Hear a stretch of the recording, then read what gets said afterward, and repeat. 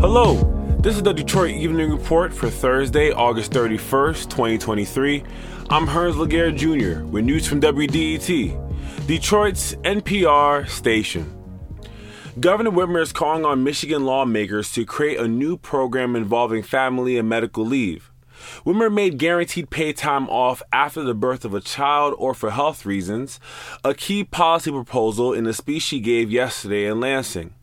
According to Whitmer, 77% of Michigan workers do not have access to paid family leave. The governor also made the argument that paid leave would attract new residents to Michigan and would level the playing field between large companies that offer paid leave and small businesses that don't. Whitmer spokesperson Bobby Letty said the specifics will be worked out by lawmakers and the governor's office. The Michigan Student Test of Educational Progress, or MSTEP for short, released their spring 2023 test results for grades 3 through 7. They showed improvement, but the students still fell below pre-pandemic levels in math and English language arts. The results reflect the challenges schools in Michigan and the rest of the United States are dealing with as they bounce back from the disruption COVID brought. State and district leaders will examine the results to see how they will use the remaining funds from the federal COVID relief. The MSTEP is an important marker of academic progress. It influences the amount of aid districts receive for tutoring, how teachers are evaluated, and which low-performing districts need state intervention. Michigan's political maps are headed to court over allegations that several Detroit area political districts are illegally drawn up to decrease Black residents' voting power. The U.S. Sixth Circuit Court panel stated on Tuesday that 5 state House and 4 state Senate districts named in the lawsuit may have violated the Voting Rights Act by dividing Detroit's metro area state legislative districts in a way that reduced the number of majority Black districts. The 3-judge panel, all appointed by former President George W. Bush, determined a trial was necessary to see if the Black votes were diluted.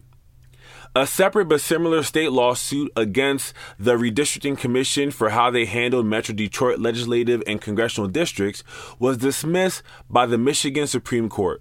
The trial to determine if legislative maps discriminated against Black voters is to be determined. The Detroit Windsor Dance Academy is back and hitting the dance floor after a flood ruined the school in the new Center One building.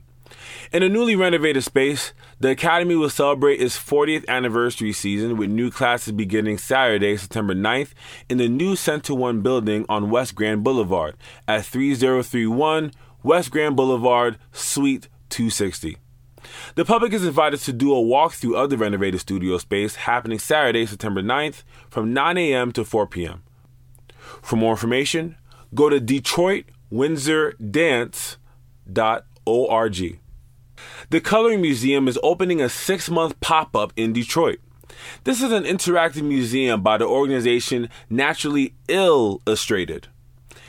It features black and white murals from local artists that guests can color with washable markers. According to Beaumont.org, there are health benefits to coloring such as reducing stress, increasing relaxation, and regaining focus on day-to-day tasks. The grand opening is tomorrow, September 1st from 5 p.m. to 8 p.m. at 19120 Grand River Ave. And last, we have Detroit's Jazz Festival. It's happening September 1st through September 4th, Labor Day, at Campus Marshall's Park and Hart Plaza. The event is showcasing Detroit's rich history of jazz music. For the full schedule and for more information, go to DetroitJazzFest.org. If there's something in your neighborhood you think we should know about, drop us a line at Detroit Evening Report at WDET.org. I'm Hearns Laguerre Jr., and this is WDET News. Thank you for listening all month to the Detroit Evening Report. Make sure you tune in tomorrow for Friday's Evening Report. Thank you, and take care.